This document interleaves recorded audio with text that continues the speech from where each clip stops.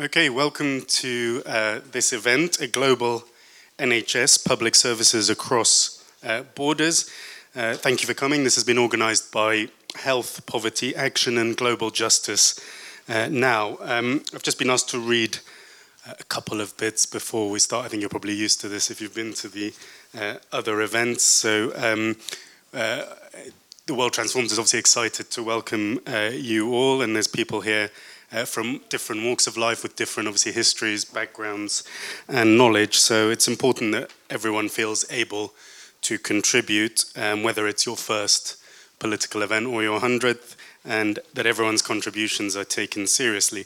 It's obviously a pluralist space in which we encourage comradely debate, but bigotry of any kind will be challenged. So we're all here to learn both from the speakers and from each other. So we must be kind to each other as we do so. What I'm going to do first of all really is I think I'll introduce the speakers as they come up one by one, otherwise I think there'll be too much information to digest, probably better that way. My name's Youssef El-Gingihy, so I'm a GP in Tower Hamlets in East London and a writer on really healthcare and politics, particularly the privatisation of the NHS. So I've been asked really to just kick off for the first few minutes just about contextualising really what's happening here in the UK before we move on to the international struggle and the battle for universal healthcare coverage. I'm just going to find my blurb.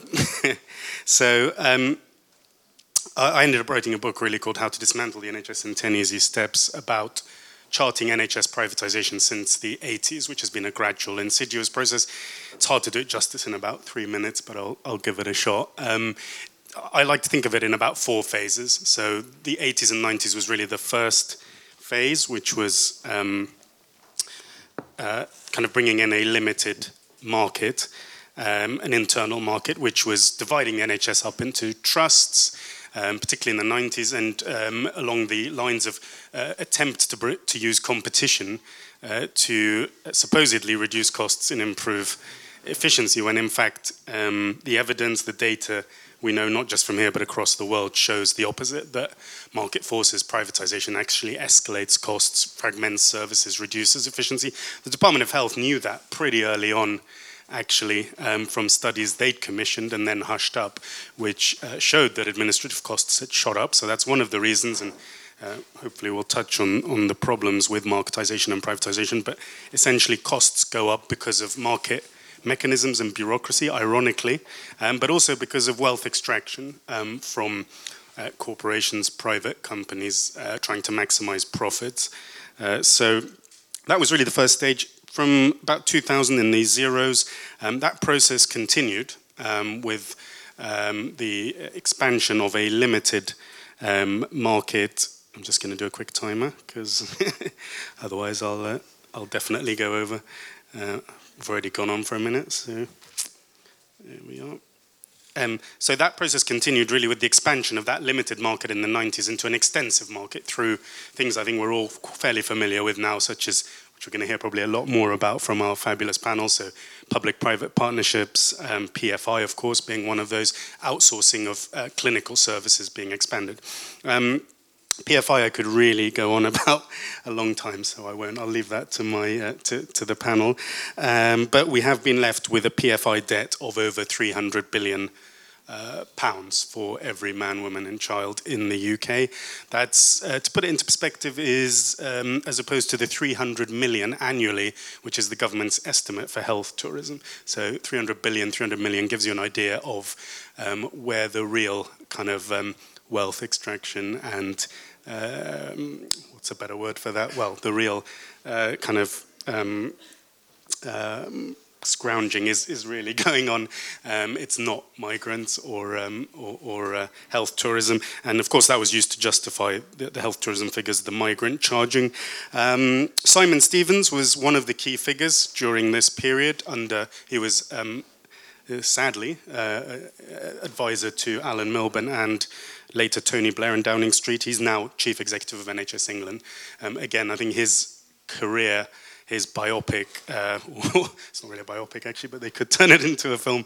His biography, his career arc is emblematic of neoliberal deregulated capitalism. He went off to work for United Health, the biggest US healthcare and insurance corporation, in fact the biggest in the world, it seems right now, and then came back to run the NHS presently. So we'll move on from Simon Stevens. The third phase, very quickly, was since 2010 under the Conservative-led coalition. We saw the Health and Social Care Act 2012, a flagship piece of legislation, which was essentially a privatization act, and that opened up NHS contracts to potentially unlimited privatization. We've seen the figures on that shoot up, certainly from 4 to 8%. That really doesn't do justice, I don't think, to how much privatization is really going on, 8% of the budget, because there's all kinds of stealth and hidden privatization in other ways. So that legislation enabled hospitals, for example, to make up to half their income from private patients. So it lifted the private patient income cap from 2%, pretty low, up to 49%. So if you're looking at the big centres, for example, the Royal Marsden, a world-famous cancer hospital in London, where I have colleagues who work and friends, and that is basically gradually changing into a two-tier system as we speak. It's not some conspiracy theory. According to a report in the Times, the Royal Marsden is now making up to 45% of its income from private sources and non-NHS sources. So this is happening as we speak.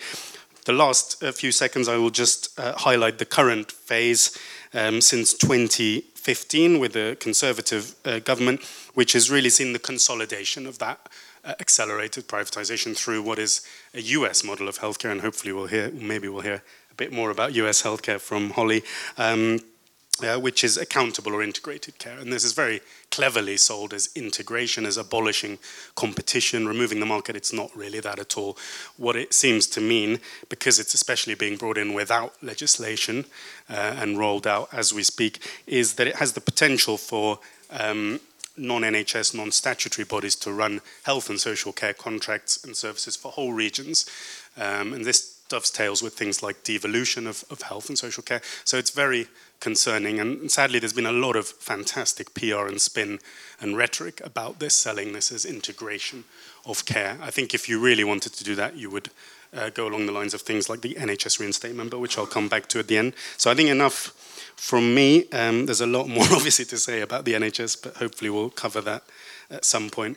I think we'll probably start with our first speaker, who is Natalie Sharples, and she's the head of policy and campaigns at Health Poverty Action. Health Poverty Action is an organisation working to tackle the social, political and economic causes of poverty and poor health globally. Natalie sits on the Global Steering Committee of the People's Health Movement, the board of the Western Sahara Campaign UK, and the Labour Party's International Development Task Force. So without further ado, I think Natalie is going to tell us about how resources are being diverted to big companies and the role of the global north in this. Thank you, Natalie. Thanks very much, Youssef, and hi, everybody. Really great to be here. So I thought I'd talk a bit about some of the history and context of the global public services challenge that we face today, and then talk very briefly about some of the proposed solutions. So as Youssef has described the neoliberal threats to our NHS and public services, but when you look globally, of course, those problems are amplified. So it sometimes sounds incredible, but still today, half of the world's population do not have access to essential health services. And every year, almost 100 million other people are dragged into extreme poverty to pay for their healthcare. So that's the equivalent of 3 people every second. Nearly a third of people in the world are still denied adequate sanitation, and 9 million children still denied the right to primary education. Now, it's a basic fact, of course, that in order to provide public services, governments need resources. And the reality that many countries are faced with, they're still struggling to recover from the 80s and 90s, in which neoliberal policies were forced onto them through a process that's very euphemistically termed structural adjustment. So you may know this is essentially a process involving international financial institutions like the World Bank, where they lent money to poor countries on the condition that they privatised services, cut regulation, liberalised markets and slashed government spending. So there's a World Bank study of 15 sub-Saharan African countries, and it showed that public health expenditure fell by 20% during this period and stagnated afterwards. And the effects of that, of course, were devastating. So citizens of countries who face the greatest pressures of structural adjustment face the starkest declines in life expectancy during that period. And so that echoes what we, of course, now know from our own experience over the last few years, that neoliberalism kills. But this isn't just a shameful period in our history. We are still enforcing neoliberal policies on poor countries today. So while structural adjustment no longer happens in principle, we are still exerting pressure, sometimes more subtly. So, for example, things like the World Bank's doing business rankings, where they rate countries on how open they are to investment, placing subtle pressure on them to deregulate. And we also, of course, do this in a number of less subtle ways, for example, through trade agreements, which can force countries to accept reduced regulation. To cite a couple of UK-specific examples, the UK currently, through the Department for International Development, is spending aid money on promoting public-private partnerships. And despite the well-acknowledged disasters of PFI in the UK that Youssef touched on, the British government, including again through the Department for International Development, is actively pushing our failed PFI model to other countries. It's actually running seminars targeting poor countries in which they promote our disastrous PFI model as a model for others to emulate. And this is a story that's happening around the world. So rather than focusing on health and people's lives and building policies to support those things that really matter, governments are choosing instead to support big businesses. We published some research recently. It's the briefing that you've got on your chairs. And that looks at the money that governments are essentially giving away to companies through subsidies to things like fossil fuel and agriculture companies, and also tax breaks and tax reductions, as well as the money that they're allowing them to take by enabling tax dodging. So that's money that's kind of being diverted from people and public services to big private companies. And just in those limited areas that we looked at, the total was over $1 trillion each year. Now, in the context of funding public services, that's a significant sum. So $1 trillion is equivalent to funding the NHS 5 times over. It could triple the amount of money spent on healthcare for half the world's population. It's 7 times the global aid budget, and it's enough to cancel all government debts of impoverished countries. In some other research that we did with Global Justice Now and others last year, we also looked at the financial relationship between countries in sub-Saharan Africa and the rest of the world. So countries in sub-Saharan Africa receive about $162 billion each year in resources. So that's in things like loans, remittances and aid that's going into those countries. Yet each year, over $200 billion is being extracted in things like tax dodging, debt payments, and the costs imposed on African countries as a result of climate change.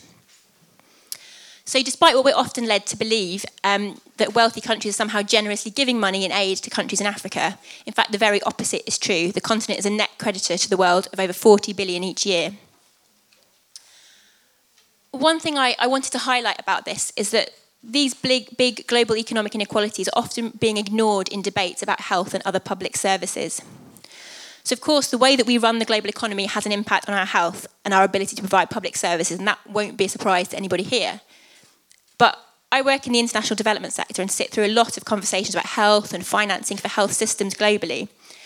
And those conversations, often with aid donors, with international institutions, and often even NGOs, what is really surprising is how governments and international institutions are being allowed to get away with ignoring these facts and therefore their responsibilities.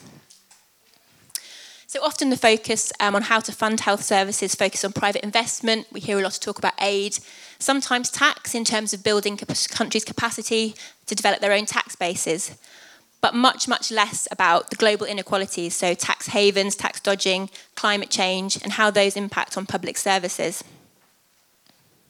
So, of course, it's not a massive surprise that donor governments and international institutions are ignoring this, but the fact that they're being allowed to get away with it by the media and often by many NGOs as well, who are often so focused on aid that they fail to look at the bigger picture.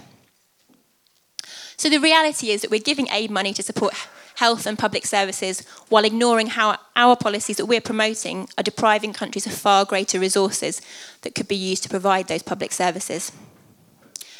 And whether it's domestically or overseas, we have got to stop governments and international institutions getting away with talking and acting as if poverty and poor health are somehow completely divorced from the wider economic conditions that we create. So I thought I'd also briefly just touch on a few of the proposed solutions, and I'm not an expert on most of these, but I do think they're things that we need to be giving more attention and really brought into focus. Firstly, we need to keep reiterating the need to redefine priorities and demand that policymakers stop pandering to big business and take what matters, so people's health and lives, as the end goal to which all other policies need to support. And there are some really good examples that we can draw on. So if we look at Ecuador, for example, whilst the Correa government might not have been the socialist utopia that many had hoped, one of his policies was to enshrine buen vivir, or the right to a good life, in Ecuador's constitution, so making a clear statement that health and people's lives are the primary goal of government policies. To do that, this requires a shift in how we define and measure progress. So rather than seeing economic growth as an end in itself, we need to demand that governments are looking to alternative measurements that capture people's health and well-being.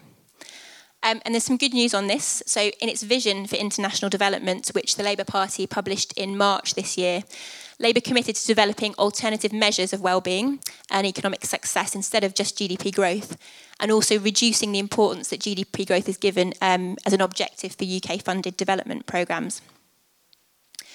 I think it's also really important that we ensure that international aid is seen as what it is, a very small amount of resources in comparison with that which is extracted from poor countries. As the Indian historian and author Vijay Prashad said very eloquently at our reception last night, do not let your aid be a fig leaf for our plunder. So I think we also really need to make sure that aid is directed to the people who've been most impoverished as a result of the global economic system, not to big business and not to promote privatisation.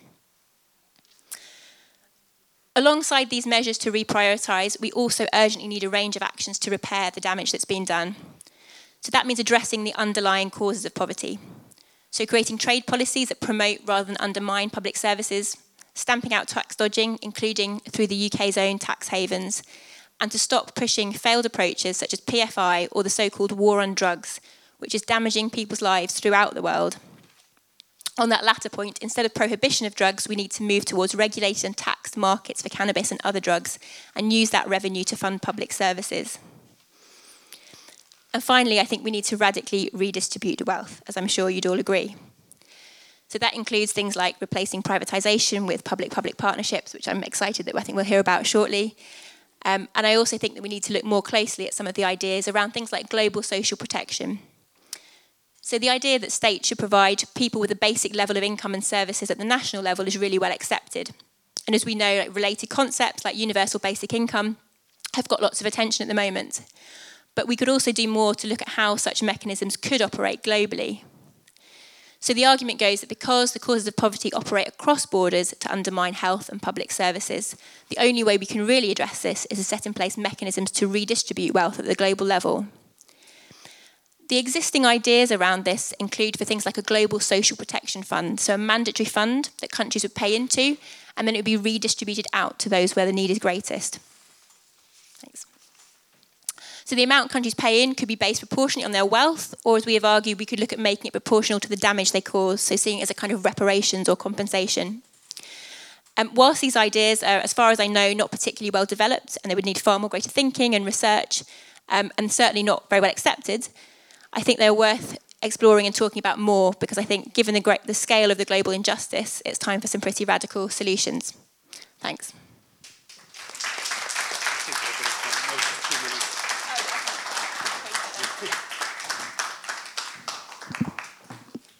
Okay, thank you very much, Natalie. I think we'll move on now to our second speaker, who is Satoko Kishimoto. She is an activist researcher at the Transnational Institute, a research and advocacy NGO based in Amsterdam. Since 2007, she's engaged with the joint research and advocacy work on remunicipalization. I've had to practice that to make sure I get that tongue twister out. So remunicipalization in the water sector and other public services. And she's edited 2 books. One is Our Public Water Future, The Global Experience with Remunicipalization, which came out in 2015, and Reclaiming Public Services, How Cities and Citizens Are Turning Back Privatization, which came out last year. So thank you, Satoko. Thank you, Youssef, for introducing. Actually, what he told is a bit, today I don't really focus on that. Sorry for that. Well, the remunicipalization or renationalization of public services is a hugely agenda here. So this is based on the dissatisfaction and the desire of people who are affected badly by the privatization of last decades. So this is something, we, as a collective reaction of citizens and local authorities. And at this moment in UK, the Labour Party try to take a leadership on that. So this is a very, very new resistance and the new change we want to see. So, but today let me focus on that the international cooperation in relate to the UK international policies. I congratulate and really welcome the new leadership of Labour Party, which released the international vision for international policies, including the public service movement. So from day one, when or if Labour Party get in power, they committed to stop new PFI, public finance initiative. So that's I think we don't have. I don't have to tell you because you are having hugely in this society, internationally more called public-private partnerships. So from day one, they wanted to stop. I mean, they commit to not to have a new one. Of course, we need to think about 700 existing PFI in the UK, which is going to, the burden for taxpayers in the next 25 years, 20 billion pound. That's something we need to talk about. But the point here is we cannot copy or export this failed policy in international, in overseas. We are talking about policy coherence. If we want to stop in UK, that should be also coherent in the international policies. This is the case in the studying of the vision of Labour Party at this moment. This is indeed a commitment. So we have a huge opportunity here as international community, as UK activist community, to really enforce and keep pushing this direction in UK, also overseas policies. I really fully want to echo what Natalie says. These international development policies cannot be talked alone. This is so much to do with other international policies, such as trade and tax. So the vision of the Labour Party begin with this this point. So that's very welcome. They need to tackle tax justice and trade justice. Without that, we cannot really having a fair and the social justice international cooperation. So a little bit the background of the promotion of PPP and PFI overseas last decades. That's I want to touch a little bit. The UK is infamous for its aggressive promotion of PFI PPP model. Not only the current Tory government, but previous Labour government completely along with or even facilitate or consolidate this policy. So the DFID is playing a big role with World Bank and with international financial cooperation, with UK law firms, advisory consultant companies to make advice in developing countries to change, to kind of welcome or enable to have the PFI model and PPP model in their public services. For instance, UK is one of the biggest funder of a public-private infrastructure advisory facility. That's a really terrible name, PPIAF, hosted by World Bank. This is facilitating, this kind of a scheme by us as a funder. So. But I don't blame only UK government. Almost all donors, including Netherlands, that's doing the same thing. It has got kind of a norm. The donor countries use international cooperation to expand their market share in public services by getting contract for corporations on your own country. People are not shy anymore. This is a really big change. even in the Netherlands, International Cooperation Ministry and Trade Ministry has integrated into one ministry, like 5 years ago. We are shocked. What is that? This trade agenda and the international cooperation agenda are completely integrated. This is the time we are living. So that's why the change of UK policies as one of the biggest donor in the world will create big shake in the international financial institutions and aid community. Okay, let's move to a little bit more positive agenda and strategies. So, well, my main experience, I'm last 15 years working against water privatization and the supported kind of local grassroots resistance against privatization. From that point of view, people and workers has alternative. So they instead of privatization, how to improve public services. This is the real actual agenda. So we are pushing labor movement, civil society, long time advocating and pushing the kind of framework of public partnerships. So this is the what I want to spend a little bit, a few minutes on to share with you. Public-public partnerships is a largely peer-to-peer capacity development. The public-public partnership is a solidarity-based, very importantly, not non-profit cooperation, equal relationship of cooperation, primarily aiming to support and expand beneficiaries' capacity to be able to provide better public services. Fundamental difference from PPP and PFI is that PPP, PFI is taking over the capacity by commercial contract. So this is what we don't want to see. We need to be serious about how to help the capacity of public sector in beneficiary countries in the equal basis collaboration. Let me get a few bit concrete experience. Well, public-public partnership is not really radically new. Actually, we know the form from 80s. There are a lot of experiences which can be called twins or technical assistance.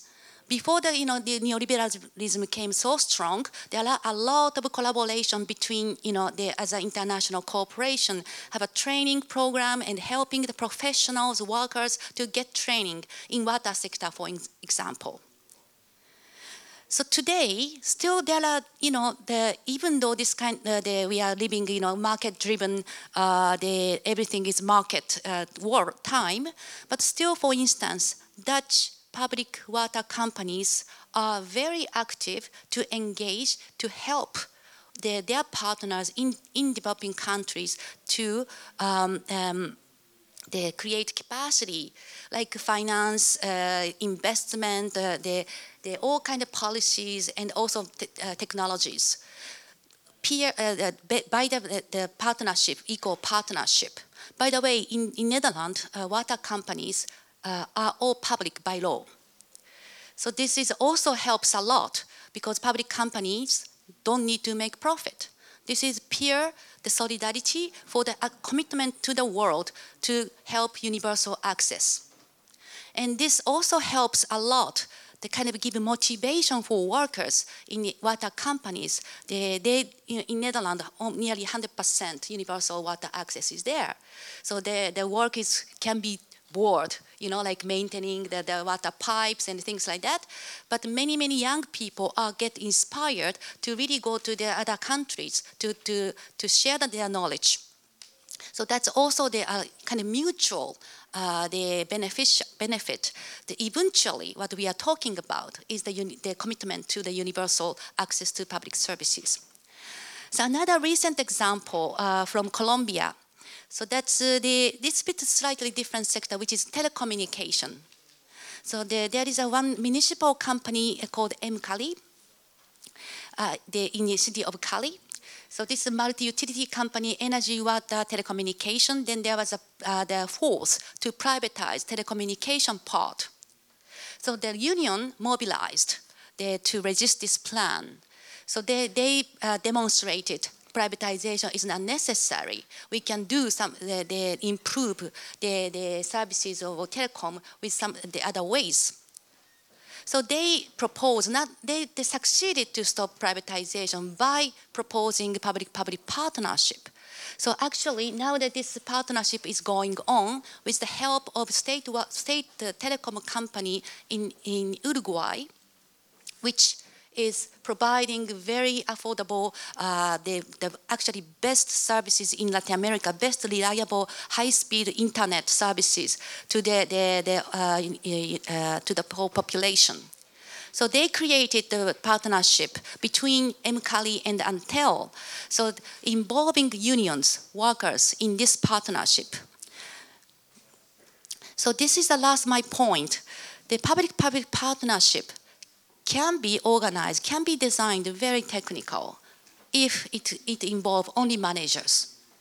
They are only talking about the finance often, talking about technical improvement in case of water, but public services like healthcare, the education. This is about social rights, labor rights, dignity, culture, gender. This is much, much broader than finance and technical aspects. We are concerning, those concerns need to be addressed. So that's why we are saying and we are advocating the public-public partnership has to get involved users, citizens, and workers. So that's the way what international cooperation can look like.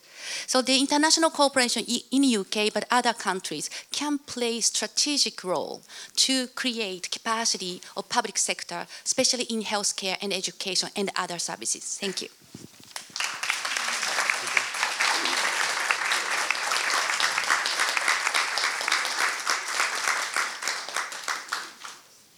Thank you very much, Satoko. Next, we have Heidi Chow, who's the Senior Campaigns Manager for Global Justice Now. She leads the Global Justice Now's public campaign to fight for access to medicines in the UK and across the world.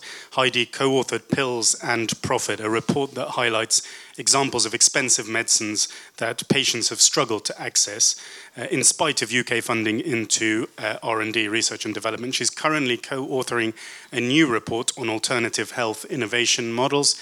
Heidi has previously led and won a series of economic justice campaigns, including challenging the UK government's support for failed aid schemes and campaigning for financial market regulation. So thank you, Heidi. Thank you, Youssef. So I'm going to be talking about how expensive medicines has created a crisis in public health, both here in the UK and around the world. Our health innovation model is fundamentally broken. It is profit-driven. It is dominated by big pharmaceutical companies, and the pharmaceutical industry is the most profitable industry in the world. And yet, we are facing massive problems from the way this model is structured. So I'm going to cover 4 of those problems, and then I'm going to be looking at some ideas on what a future Labour government could do about it.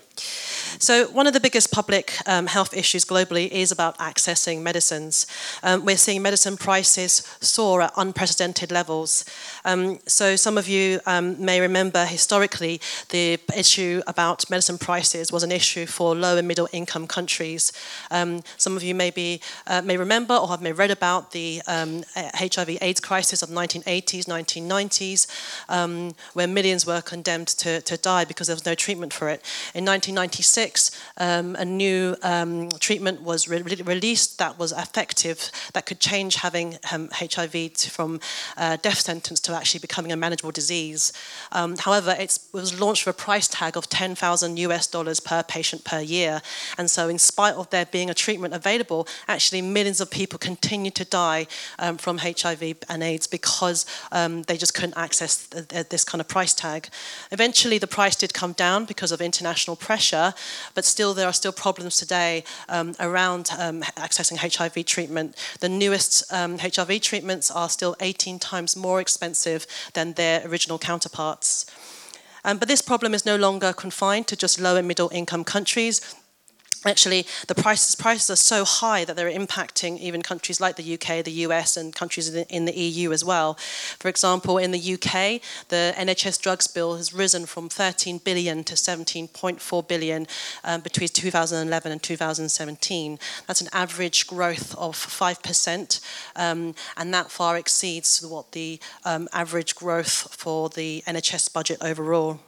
And the NHS is increasingly finding itself having to reject or to ration effective treatment because of the prices. So, for example, there is a cure available for hepatitis C, but because its price is so expensive, the NHS had to ration this to 1 in 20 hepatitis C patients. So, can you imagine being a doctor and only being able to treat one of your 20 hep C patients and give them the cure? And then patients are also having to resort to crowdfund to pay for their own treatments, especially around cancer. We're seeing more crowdfunding campaigns for breast cancer treatments, for example, and other advanced cancer treatments are available, which are very expensive. But patient access is just the tip of the iceberg. The second problem about corporate control of medicines is that globally there's a whole raft of diseases that don't even get any investment at all. Only 4% of the new drugs developed between 2000 and 2011 were for conditions that only affect people in low and middle income countries. And so because there's no financial return, pharmaceutical companies are not investing in those what we call neglected diseases. And then there's also been too little investment in antibiotics. We all know we're facing an antimicrobial resistance crisis where humans are becoming resistant to antibiotics. It's massively urgent, and yet because there's no financial return, because antibiotics are increasingly being the medicines of last resort, so that market is shrinking, and so therefore, again, there's no market incentive for pharmaceutical companies to invest in antibiotics. The third problem is that, our pharmaceutical companies would say they charge high prices because they need to recoup their expensive R&D costs. And though we don't deny that R&D is expensive, what this argument doesn't recognise is that actually the public sector pours massive amounts of money into research and development. There's an estimates show that up to 2/3 of global R&D is actually funded by the public sector. And what happens is that the research is done in public institutions or by universities, and then it gets licensed to drug companies who then subsequently charge high prices for those drugs. So in effect, the taxpayer pays twice, first for the R&D and then in high prices. And then the fourth problem is actually there's a massive lack of innovation in the system. So there's a myth that big pharmaceutical companies are innovative, that they are coming up with these life-saving treatments. But actually, a lot of the innovative, riskier, groundbreaking science is being done in the public sector. And actually, pharmaceutical companies are increasingly resorting to just tweaking existing drugs, existing compounds, and actually that don't actually deliver any therapeutic benefit over and above what's already available. And so they're also diverting a lot of their resources away from research and development and instead pouring loads of money into buying back their own shares because it increases shareholder value, also putting more resources into marketing and also buying up small biotechs. So actually this is really scandalous because it's already scandalous that patients are not being able to access effective treatments, but even on economic terms, this system is not delivering the kind of innovation that we need as a society, and the pharmaceutical companies are not actually investing into productive activities. And so essentially we have a profit-driven system where the decisions are not based on public health needs, but about financial returns. So new drugs can be patented, and that means that no one else can make or sell or produce that drug for a 20-year period. And so this essentially creates a monopoly for that drug. So with no competition, you can pretty much charge whatever you want, whatever you think the market can bear. And so essentially this is a corporate controlled system that prioritizes profit over public health, and where the risks are socialized but the rewards are privatized. And so what can the future Labour government do about this?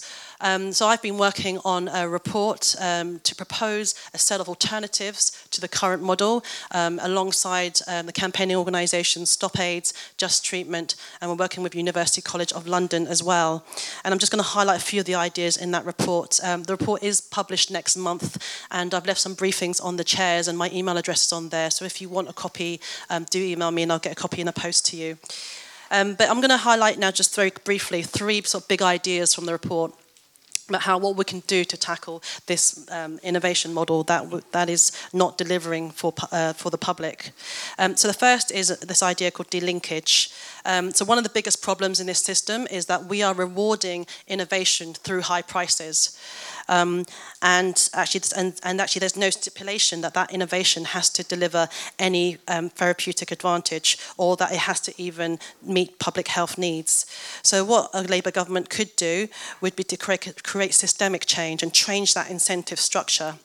So this idea of delinkage has been championed by civil society groups and health campaigners and access to medicines campaigners around the world. And this idea is really building momentum in spaces like the World Health Organization. But it's about cutting the link between the cost of R&D and high prices. So instead of paying for innovation through high prices, we pay for innovation upfront through things like grants and subsidies and prizes. This way, it would be an alternative incentive to granting a monopoly.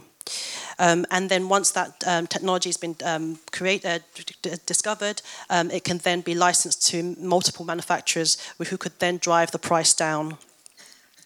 And this would also allow the public sector to determine the priorities for innovation rather than let the market determine the priorities. And this system would require large-scale upfront funds. But what we're proposing is not that you would need additional funds, you just need a reallocation of funds. So instead of pouring loads of money into high, overpriced, branded drugs, we'd be taking that money and paying for the innovation that we need as a society upfront. The second idea I want to share is around setting conditions on public funding.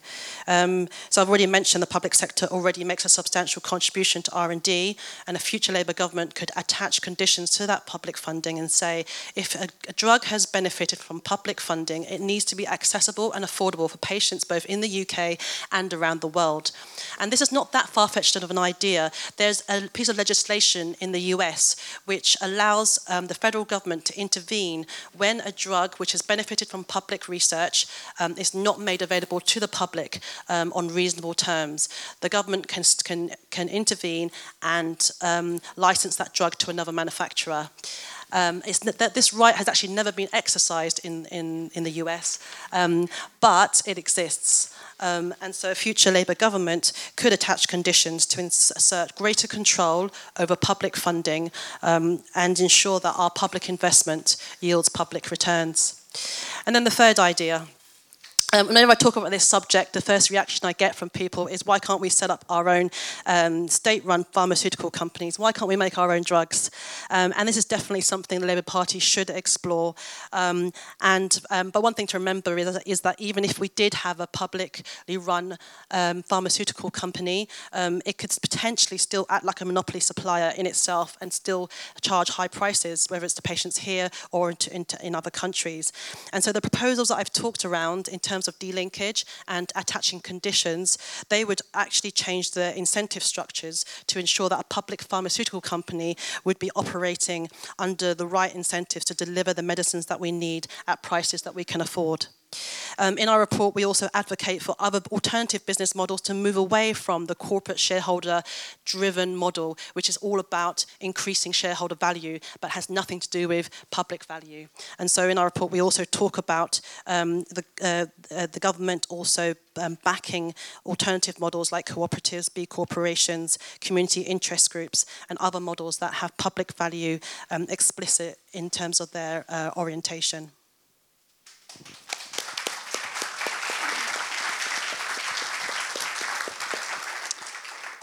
Okay, thank you, Heidi, who's unfortunately going to have to leave in about half an hour because she has to be somewhere else. Our final speaker is, unfortunately, Jean Ross, who is the co-president of National Nurses United, is unable to be with us today because she's unwell. But fortunately, we have Holly Miller, who has stepped into the breach at the last second, and she's National Nurses United's National Director of Public and Community Advocacy. Holly is one of the architects of the Nursing Medicare for All campaign in the US, and she is not a nurse herself but works for the union. So thank you very much, Holly. Thank you. And I will say that Jean is feeling much better as she was treated in your national health system, which we're very pleased. Yes, we want one of those. So good morning, brothers and sisters. I am deeply honored to be part of an event that underscores our cross-border solidarity as we fight back against privatization and commodification of our most basic human rights. I'm extremely proud to work for National Nurses United, the largest union of bedside nurses in the United States. Our nurses see the perilous impacts on our patients of increased privatization, driven by politicians who feel more accountable to the private insurance industry and big pharma and the Goliath for-profit hospital chains than they do to their own people. That's why our advocacy extends beyond the bedside, and extremely important to us is that we spend our time in our community, throughout our country, and in our world fighting for healthcare justice. Public services, and especially healthcare, are being cut and privatized around the world, as you all know. In the US, from Medicaid and the Veterans Affairs system in the United States to the NHS in the UK. This is undoubtedly a direct attack on the people who depend on these services to meet their essential needs, and as such, it's an attack on the fabric of our society itself. Guaranteed healthcare and other public services empower and protect working people. Without the security of these public services, working people do not have the freedom to be fully involved in their communities, in their unions, and in the democratic process. In our country, where we will soon be spending 20% of our GDP on for-profit healthcare, where nearly 30 million Americans remain uninsured, and where healthcare costs force 1 in 3 adults under the age of 65 to delay or forego care, our establishment politicians mistakenly think that increasing our ability to access, by which in the US they mean purchase, health insurance, not care, is the solution. The Affordable Care Act, known as Obamacare, has proven that when the profit imperative remains intact, healthcare costs skyrocket. Our union and its affiliates have been working for decades to bring a more humane healthcare system to our own country, based on patient need, not on private pain and profit. One more like the NHS, and we hope it remains free for all forever. Grounded in social justice unionism, we are guided by the beliefs that healthcare is a fundamental human right, and that all of our patients deserve a single standard of high-quality care, regardless of their political affiliation, race, ethnicity, religion, nationality, or citizenship status. Establishing Medicare for all, guaranteeing healthcare to all people living in the US, would realize that vision. Nurses are leading a movement that builds on these values of universality, equity, and inclusivity, brings these values to the surface, and organizes around them. We're having the moral conversation in our units, in our neighborhoods, and in our communities, in the media, in our state and federal legislators, and on the streets, for anyone who will listen. While we believe Medicare for All is a major step toward fixing our current healthcare crisis, we are also well aware that there are economic policies and industry trends that undermine the ability of nurses around the world to take care of their patients, even in a single-payer system. What's happening right now in the NHS is a prime example of the lethal austerity to privatization formula. A public system is starved, as Youssef said earlier, by austerity measures, which enables the private sector to be the knight in shining armor who comes in to save the starving system from itself. The Hospital Corporation of America, HCA, already operates several hospitals in the UK. The relationship is a deeply parasitical one, in which HCA delivers substandard health services and siphons off the British taxpayer money to add to its billions in profits, $2.2 billion in 2017. Unsurprisingly, this is all part of a vicious pattern, as HCA was just fined more than $2 billion for defrauding our Medicare and Medicaid system in the US. We all need to launch a coordinated campaign across national boundaries to block the efforts of nefarious actors like HCA, which further entrench the privatization of our health services. In the United States, we call these economic policies and industry trends healthcare restructuring. Healthcare restructuring refers to a set of tactics designed to make healthcare systems adapt to the demands of a capitalist market. One of the areas we see this play out is through technological restructuring. The health information technology sector, with its electronic health records, telemedicine apps for your phones, and wearable sensors that track individual health, it's poised to be the next major profit trend in the healthcare industry. The health information technology market was projected to be worth over $20 billion in the United States this past year. And of course, all of these technologies collect big data, which companies then turn around and sell to advertisers, corporations, insurers, and credit rating agencies. Our for-profit healthcare industry gushes that these technologies will help us diagnose illnesses sooner, calculate better treatment plans, coordinate care among providers, and above all else, cut costs. But we're not fooled. We know that the main goal here is to detach the delivery of care from a particular place, or from any place at all, actually. These technologies dismantle traditional direct patient care settings like the hospital itself and reincarnate care in cheaper retail clinics like our Walmart and your Tesco's. In the name of promoting patient-centered care and consumer convenience, healthcare corporations want to relocate nurses and patients to the lowest cost site of care possible. This is how the future of nursing looks according to a study from the National Academy of Medicine, and I'm actually going to read this as a quote.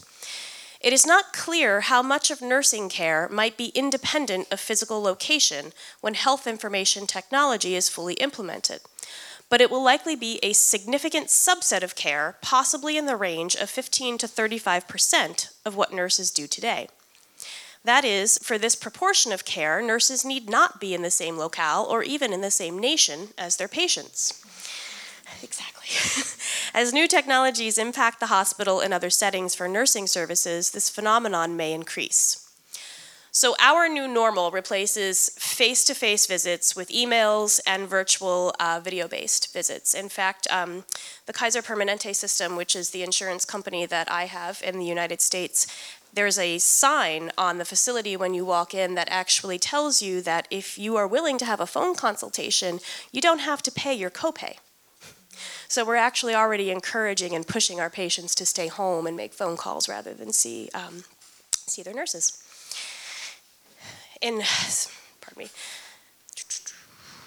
fact, according to the National Academy of Medicine's forecast, and again, this is another quote, the hospital of the future is not a place at all, but rather a collection of inpatient and outpatient facilities, as well as patient homes, interconnected through a shared information technology infrastructure.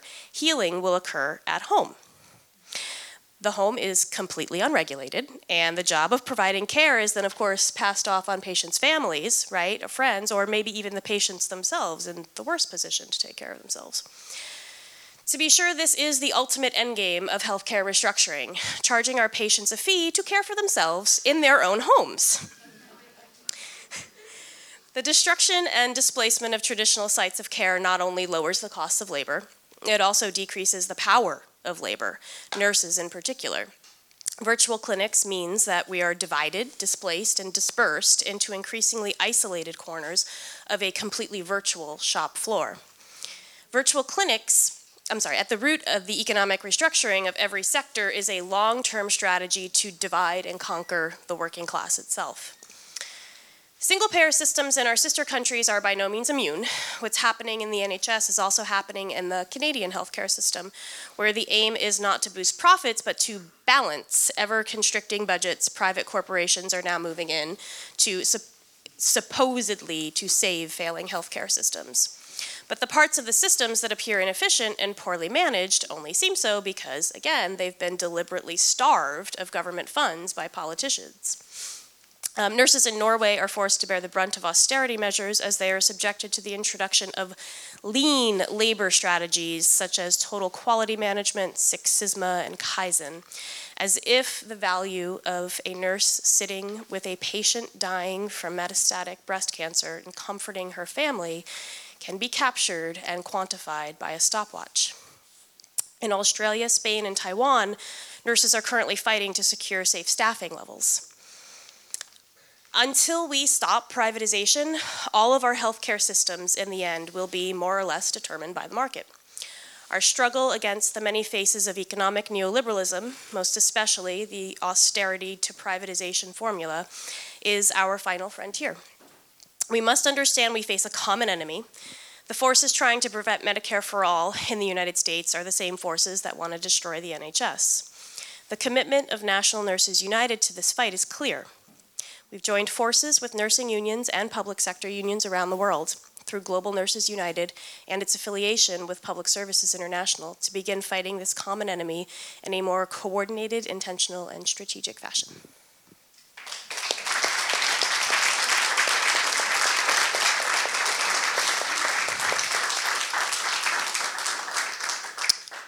Okay, so thank you very much, Holly. And I think that's probably a first that not a single speaker has overrun, apart probably from myself at the start, and I'll try not to at the end. So I've got the unenviable task of trying to sum up, and I've got so many notes here, I think enough food for thought for a few weeks. Let me try and find my original notes, hopefully. I think we've heard from our panel about the struggle, obviously, for global universal healthcare, with a battle pitched at various focal points and front lines between powerful corporate and financial interests seeking to privatize, extract wealth, and maximize profit from public services and the commons, up against a grassroots, bottom-up struggle, which is, I think, building with each day, seeking to take those public services back into public ownership. And I think there are clearly two aspects which are problems and solutions. Increasingly, the consensus on the left is that the problems are privatization, deregulation, financialization, as we've heard, particularly around, from Natalie, illicit financial transfers of wealth from the global south, enabled really by the City of London, particularly Wall Street. So the kind of big global financial centres. Of course, the City of London is the biggest financial centre in the world.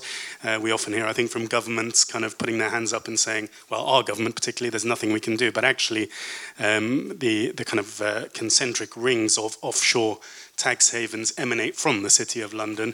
And the Cayman Islands, for example, which is in the Caribbean, obviously, is bigger, I think 5 times or something, the size of Frankfurt, which is the one of, if not the biggest centres in Europe, of course, after the City of London. So I think it tells us quite a lot about policies that can be reversed. So neoliberal really turbocharged capitalism. And I think we obviously need to continue to increase awareness of those issues, spread the word. But neoliberalism seems to be, in some ways, obviously in its death throes. But the problem is that I think that breaks down in one of 2 ways, either towards a kind of hard right authoritarianism or towards hopefully a progressive vision of society that works in the interests of people. And the solutions will come in all shapes and sizes, as we've already heard.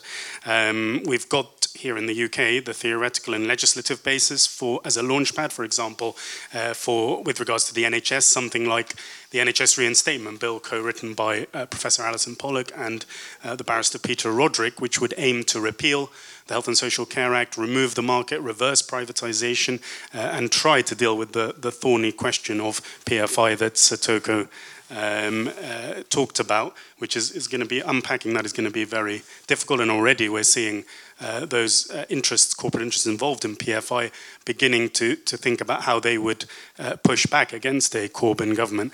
And as pioneering as the NHS was in the 20th century, I think we, as we've already heard today, we need to be thinking about far more radical ideas. Heidi has talked about public ownership of pharmaceuticals, something that's hardly ever discussed in the mainstream, and therefore ensuring that life-saving and or life-enhancing drugs, medicines, treatments are publicly owned and provided rather than simply corporate profiteering from the vulnerability of the sick and the denial of care for billions across the world, especially when the funding, research and development, as Heidi elaborated on, is often carried out by state or public bodies such as public hospitals, universities, and elsewhere, for example in the US, the National Institutes of Health.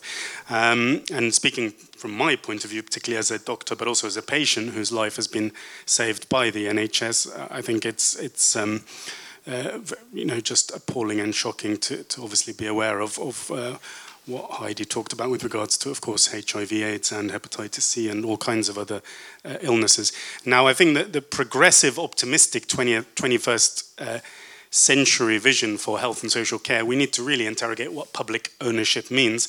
I think simply renationalization or state control isn't sufficient. The state isn't a neutral player. It's absolutely critical to the neoliberal globalization order. I think we need to be talking about truly public democratic ownership, meaning that in healthcare, that healthcare professionals, patients, communities should really run their health and social care services.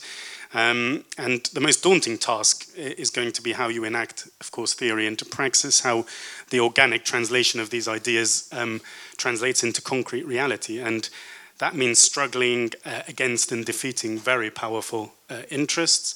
And I think clearly Corbyn-led or any progressive government will be up against it from day one, against the City of London and other vested interests. And what is needed isn't just enlightened top-down leadership, as we've seen with Syriza, for example, in Greece. It has to be combined with a bottom-up mass movement. So here we need the local NHS campaigns to coalesce into national campaign. That seems to be happening in various guises, but we need also generalization, so linking up with other public sector workers and trade unions into that broad-based bottom-up grassroots movement. And of course some of this is already happening, and because we are up against globalized neoliberalism, globalized corporate and financial power, that struggle needs to be international. In scope, national struggles alone, perhaps as we've seen in Greece, are likely to be defeated for the foreseeable future. And those national struggles, I think, need to unite into an international progressive alliance, which is something that Bernie Sanders has written about recently. So an international alliance of solidarity, uniting people across the world. And I think ultimately, if we're talking about the NHS or other countries, health and social care, taking it back into public ownership can't happen in isolation. It needs to be part of a progressive vision, a manifesto that would encompass a green economy, massive public investment and spending, and public democratic control of workplaces and society. And I think as we've heard from our panel, this isn't just about the design of healthcare systems or the encroaching threat of digital healthcare enabling cuts, closures and privatization. It's also about population health. It's about the practice of medicine. And a word that comes to mind is the medical industrial complex when we think of the sugar conspiracy, the opioid epidemic, toxic medical devices, carcinogenic products and so on and so forth. Not a week seems to go by without some story connected with one of those aspects. So I'll leave it there, and I will try and kick off proceedings for the 30-minute discussion with the first question for our panel, if I can just find it. Too many sheets of paper. So, nope, can't find it. Ah, there it is. So, what can Labour do to support public services across borders? So if each speaker could maybe take a couple of minutes to try and answer that. Shall we go in the same order? So, Natalie? Sure. Thank you. Well, I think Labour's in a really interesting position at the moment. As I mentioned earlier, back in March, Kate O'Samore, the Shadow Secretary of State for International Development, set out Labour's vision for international development. And as I mentioned, in it, she committed to end support for PPPs overseas and also to champion instead the global movement for public services. And over the summer, she ran a consultation, sort of map out, try and find out what that should look like. And that's going to inform a paper that Labour are going to publish later on in the year. So I'm really kind of excited about and hopeful about what that's going to look like. I think key things, as we've heard, would be obviously, rather than exporting failed PFI, a much better export would be to support countries who want to learn from the experiences of the NHS. So to really promote and champion primary healthcare.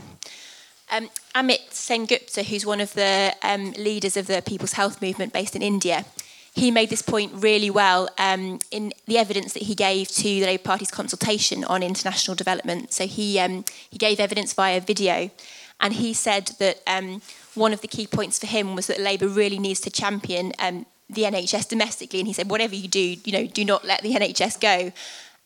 Making the point that it's not just, its destruction doesn't just hurt people in the UK, but really as a symbol of comprehensive tax-funded primary healthcare, the NHS really provides inspiration and a vision for people all over the world who are fighting for their own rights to access healthcare. So it's not just important for us, it's really important for people everywhere. I'd also say that I think on that point, I think it's really important that they need to be linking the domestic and the international more. And I think there are some really interesting steps in that direction. But I'd really like to see, rather than international development sitting kind of in a separate part at the back of the manifesto, along with foreign and defence policy, to see it more in a comprehensive way and to set out a really kind of clear and compelling vision for an alternative to neoliberalism, both domestically and internationally, and kind of making those links. I think it's really important. I think I'll leave it there. Thanks. So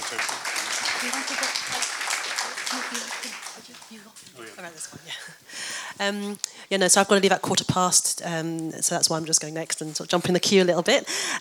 So yes, I think I guess we need to start thinking, when we talk about public services, we often think about healthcare as the public service, but we also need to start thinking about how medicines are also part of that public service. And actually access to effective and essential treatment is fundamental to a government's obligation to deliver right to health for its citizens. So when we see it in this light, actually, certainly in the NHS context, what we have is a public health care system, but privatised medicines. And so, medicines are not a luxury. They're an essential. For anyone who's been ill or who's seriously ill, medicines are not a luxury.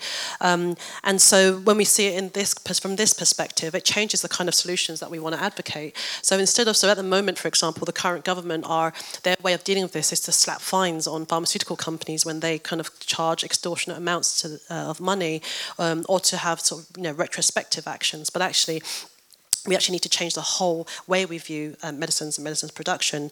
And so that involves, a future Labour government taking a much more active role in defining R&D priorities, as well as taking a greater role to exert public control over medicines, so that they start taking up some of these ideas, which are not just our ideas as an organisation, but actually they're ideas shared across the world by different civil society organisations, patient groups, and medicine activists, and essentially, I think the ideas that I've talked about today around publicly owned pharmaceutical companies, this idea of delinkage, this idea of conditions, actually, they're all essentially challenging the entrenched interests and power of the pharmaceutical industry, which I think is a massive challenge. You are taking on a very powerful who have masses of influence in Whitehall, massive revolving door between Department of Health, for example, and pharmaceutical companies. We've been arguing on it certainly from a kind of a moral and a rights point of view around access to medicines, but we also want to start talking about actually some of the economic arguments that actually this economically doesn't actually make sense for us as a country to buy such overpriced, extortionate medicines. It doesn't make sense economically. It doesn't make sense for an NHS that is facing budget constraints. Because actually we have got a very inefficient, unproductive model of innovation. So actually this is an argument that we're taking up both with Department of Health but also with the Department of Business, because essentially one of the biggest issues that we're going to come across trying to push this agenda is that the pharmaceutical industry, in the light of Brexit, would be saying, actually, this is a time when you shouldn't be messing around with us. You want us to stay in this country and keep the jobs. Actually, we want to come back and say, actually, but you're not actually doing economically productive activities. You're merely extracting profit rents from our society and our economy. So I think there's kind of different lines of how we can address this in terms of arguing the case for more socialised and publicly controlled medicines.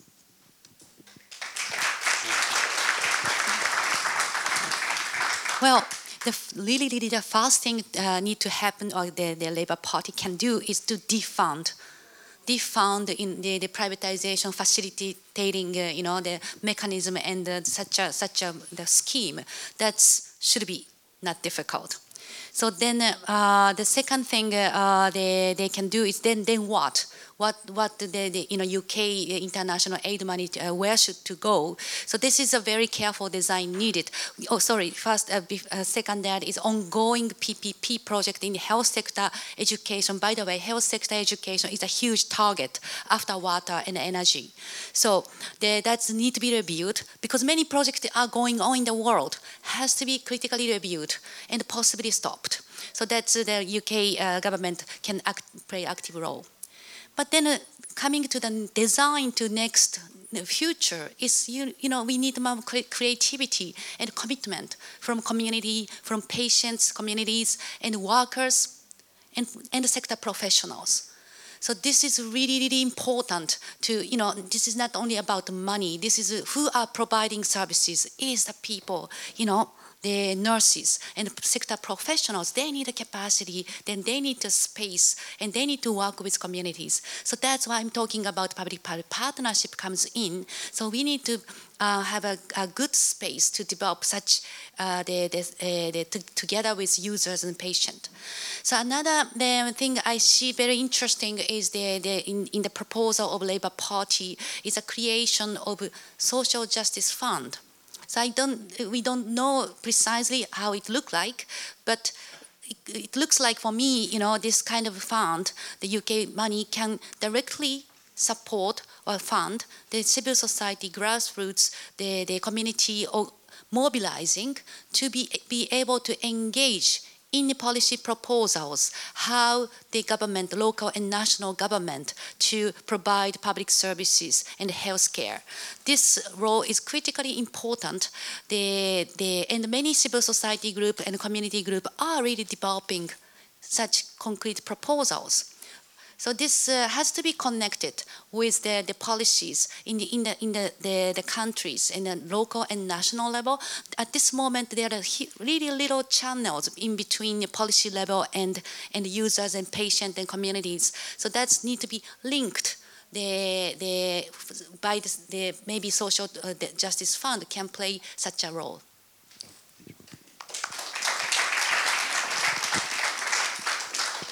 I could not possibly agree more with Satoko. I could not possibly agree more in terms of the healthcare workers and working with them directly. I would like to make one suggestion in the negative, which is that you all don't try to work with our Democratic Party. They are not figuring a way out of this situation, and I would discourage that strongly. But your Labour Party has a relationship with your trade unions that our Democratic Party does not have in the U.S. with our labor movement. I'll just leave it at that, actually. But the workers, the actual workers within those trade union movements are the ones who are on the front lines of what's happening in terms of privatization in your system and in terms of the pure for-profit care in ours. I've met a number of nurses now here in your country who they are alarmed. They are very alarmed about what's going on in your system, and they are the best voices possible to put forward in terms of the Labour Party to actually amplify what's the crisis that you all are walking into, and then I would suggest working with us as well in terms of the U.S. because you do not want to become us, and that's the path you're on. To know that HCA and Kaiser Permanente are operating here within that is dangerous. And so I think the workers who are working directly with their patients, and I agree there are a lot of great civil organizations who are doing work as well. I think that's the direction. Thank you very much.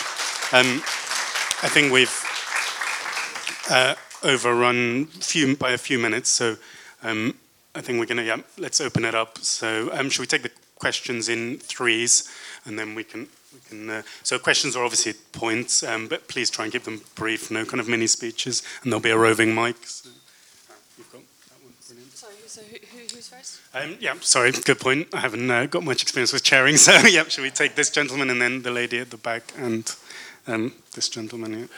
I want to raise the issue of, I used to work for the Medical Research Council, which funds most of a lot of fundamental research in this country. Its laboratory at Cambridge has 15 Nobel Prizes and basically created molecular biology.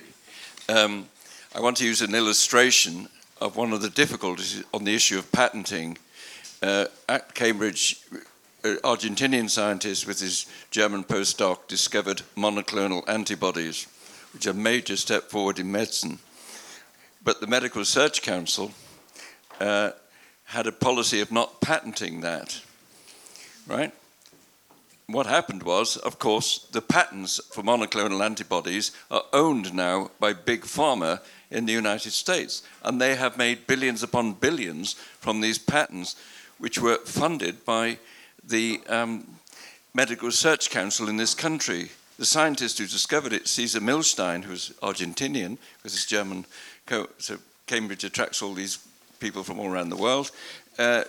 He was asked on television, would the private sector, why didn't the private sector fund your research since they're profiting from it? He said, they told me it was a load of rubbish, it was a load of nonsense, it was too green, blue sky or something like that. So of course the Medical Research Council funded it. Where all the profits that could have come back into the public domain were allowed to be taken by Big Pharma, mainly in the States. I'm a scientist and I used to work for the Medical Research Council. My idea would be that all inventions made in the public domain, funded by, should go into a publicly owned patent fund. This could be global. It doesn't have to be just in Britain. And that money is then fed back into the public sector and taken out of the hands of the private sector. So all science, but particularly medical science, should be, in my view, and I'd like to hear the opinions of that. You can't just ignore the patenting system. You can't say it's all a lot of rubbish, because they will take the money off you. And you have to think about that. Thank you.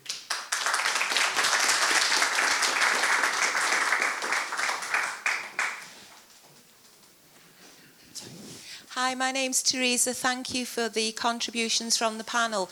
I'm a member of Keep Our NHS Public, national and local, and I think everybody in this room should be a member of Keep Our NHS Public and health campaigns together. The only PFI you should support is the Public Financial Initiative, which is funded by the public, is owned by the public and cared for by the public. And I just wanted to touch on global health, because global health should be everybody's concern. We are at this moment exporting disease and importing disease because nobody is checked when they come through passport control or come off a cruise ship or what have you, so you don't know what's coming in and what's going out. And something that concerned me a few weeks ago, I heard that the sexual health clinics in this country, because they haven't got the staff and the funding, are turning people away who are presenting with symptoms. So from this side, if you have a sexually transmitted infection and you can't get an appointment, and you may have one in a few weeks, if you're going on holiday to wherever, you will probably go on that holiday because you know when you come back you will be checked, and maybe a bit more frivolous with your behaviour because you have that security. If you're taking that to a third world country where their healthcare is dire and their sexual healthcare is non-existent, that is detrimental. And I just wanted to also mention that Big Pharma experiment, predominantly in Africa and India, on children, testing their products and further detrimentalising the health of people in the third world, because black lives don't really matter and black lives should matter. So it's the responsibility of everybody in this room to make sure that our global health is good. And for PFI, I think if my stats serve me well, we have £200 billion worth of PFI, and we've got to pay £500 billion worth back. Imagine what that money would look like sitting in our National Health Service right now. Tony Blair should be in The Hague for war crimes and crimes against the NHS. He should be in The Hague for war crimes and crimes against the NHS because he brought Simon Stevens here. He believes in a private healthcare system and he doesn't care about our national health.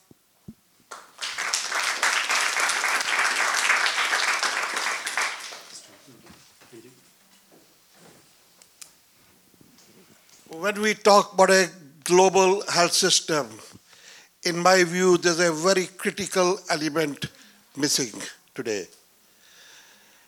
I'm talking about a system of medicine which is not controlled by the multinationals or the big pharma. And that is the traditional medical systems from India, Africa, Latin America, China, right? In Cuba, for instance, doctors in modern medicine have the option to study traditional medicine as well. So they can practice both at the same time. In India, in the state of Kerala, where there's a socialist government, there's a Ayurvedic health centers all over the place, apart from hospitals. True enough, one of the criticisms of the traditional medicine is that it's not systemized. It's not, there's no evidence-based. But since it's ancient medicine, surely research and development can concentrate on that. In Kerala, some of the Ayurvedic hospitals have their own laboratories, their own scientists. So over a period of time, it can be systemized. The other beauty of it is that it becomes a two-way process.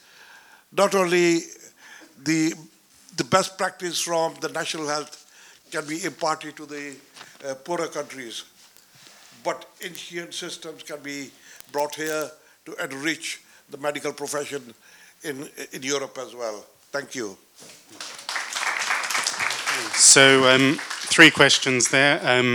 We'll probably have one more round, I think, before we get thrown out. But who would like to answer some of those questions? I think the first question was on patents, drug and innovation patenting. Sadly, we've lost Heidi, who would have probably been the right person to answer that. Second question was from the lady at the back about public funding, provision and ownership of healthcare, and obviously she talked about sexual health. And then the third question was about, from this gentleman, global universal healthcare alternative models and alternative medicines. So who would like to have a go with some of that, if anyone?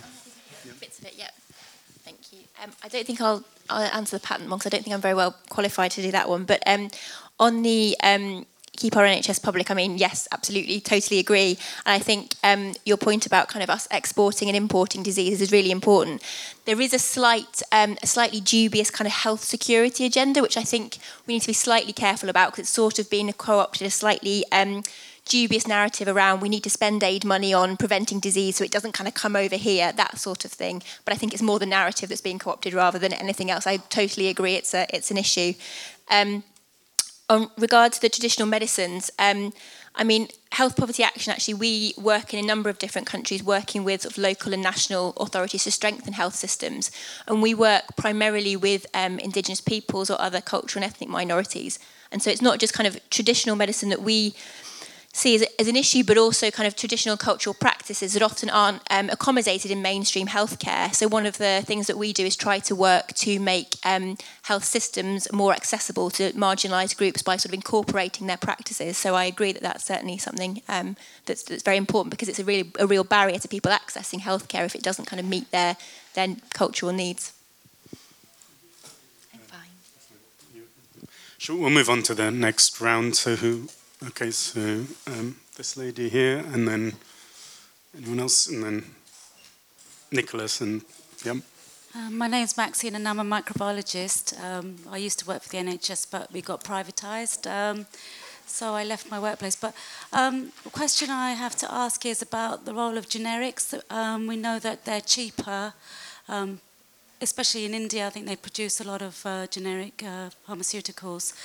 And how can that help the NHS to save money? We've just seen a case one recently whereby a trust has been, I think it's either a trust or one of the hospitals is allowed to use a cheaper form of medicine, and the farmers trying to fight back against that. Thank you. Sorry, Youssef. Sorry, Nicholas there in Sorry. black. Hi. I want to thank everybody and some points about the role of the fight for the NHS within the global context. Just that that point about how it's important for us to fight for it here as a gift, what we can do for the global context. That was Bevan who said that, to lead by example, not word for word, but sounds a bit colonial, but that. And it's moved on from that to exporting. Britain's become an exporter of privatization, as we talked about PFI, but also of other types of privatization. And that's moved on to exporting privatization as the NHS. So David Cameron talked about how he wanted the NHS to be a fantastic business for Britain, exporting, and you have so-called NHS services in the Middle East. But when I started taking notes was when Holly was speaking, and not from the beginning, just all the things that you were talking about from the US, which are happening here, the same things. You talked about hospital chains. That's in the Dalton Review. That's being implemented. You talked about apps replacing clinical staff and being used as a pretext for getting rid of infrastructure. That's exactly what's happening here. It's called the Naylor Review, and it's called different parts of the 5-year forward view of Simon Stevens' plan. I'll just note a few more. I think you can talk about HCA being taken to court. They're being taken to court in the UK. It's the first thing when you walk into Guy's Hospital is the HCA stand there, and they were at the UCH hospital since 2006. They have a floor of it, so it's not that new.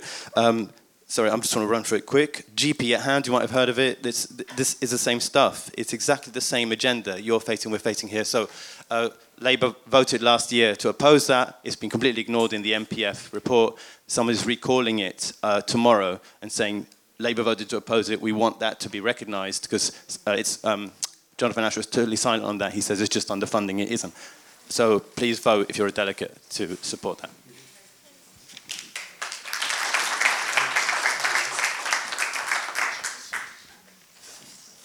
I just wondered about the role of cooperatives, local cooperatives. I accept that keeping the NHS public is the priority, but if there's any comments on that.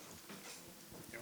Okay, fantastic. So, would anyone like to come back on that? So, the first question was on generics. Again, we've lost Heidi. So, but yeah, certainly absolutely fundamental, isn't it? The drug bill for the NHS and elsewhere. The second question on the NHS struggle from Nicholas, leading by example, and the exporting of privatisation and all kinds of other aspects in terms of restructuring of the NHS, redesign of the workforce, sell-off of land and estates. And then finally, the last question was about cooperatives. So. So to Nicholas's point about the healthcare restructuring and the technological things that are coming in, I think what we need to understand, we can be very clear with you, this is all about keeping costs down and profit high. That's what all of these things are for, there's no doubt. But I think there's this very insidious piece to it that's cultural as well, which is that it's training a new generation of individuals to see their right to healthcare in a different way, right? We're training kids to understand that they can talk to their doctor by Skype, or they can talk to their doctor on the phone, or that your app is going to tell you when it's time to take your insulin, and that's just not healthcare, right? And so I think part of the technological pieces are that, yes, technology continues to improve and change, and we can use it in lots of great ways in order to improve healthcare, but to the extent that culturally it's training us to not access direct patient care, that's a real problem, and I think that's, just a trick of capitalism, right? It's marketing. Thank you. Anyone else? No? Yeah. Yeah. So just a very brief thing, the kind of reality we are having. Well, like the stopping, PFI, PPP export is a great thing. However, the reality, in the international the community, we have so many tools, institutions, and financial framework to do that PFI overseas. But if we do something differently, there is no institutions, there is no framework. So this is a reality. So we need to we have a huge debt, to need to start working on, how, the value matters here. Social justice matters. So then, our kind of international policies need to be built on that kind of values in inclusion and social justice. So this is a huge, quite homework in the international community because this doesn't really exist. And also the government, many institutions intentionally defund this kind of, not to make it happen. So that's we have to be serious about. Thank you very much. I think one final point is just on cooperatives. Of course, Bevan, when he helped to kind of institute the NHS, of course, it was a bottom-up struggle, but the original model was, of course, in the Welsh, in Wales, in the Welsh mining villages in Tredegar, and I think he did say that he was going to Tredegarise Britain in terms of healthcare. So I think, it's absolutely worth remembering that cooperatives is the kind of original inspiration for the NHS. So we'll leave it there. Unfortunately, we could go on for a few more hours. Thank you to our fantastic panel. Thank you to everyone for coming. And just a quick thing to say that the event's only made possible by huge amounts of work from a team of tireless volunteers, so thank you to them. And we don't accept corporate sponsorship, and we're committed to keeping events affordable, so making the World Transformed sustainable relies on your goodwill. So please, if you want to ensure it keeps happening each year, please join the supporters network at donorbox.org /the-world-transformed, and you'll get free tickets each year to the festival, access to exclusive events, discounts, and helping to keep it possible as a regular donor. So thank you very much.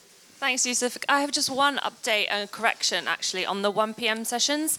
The programme is incorrect, but it's been corrected on the website and the app, so check that if you're not sure. But the Black E-Theatre session at 1 p.m. is Labour for Decriminalisation, and the Hinterlands Theatre is the venue for taking on the tech giants. So Hinterlands Theatre taking on the tech giants, and Decrim in the Black E-Theatre. Thank you.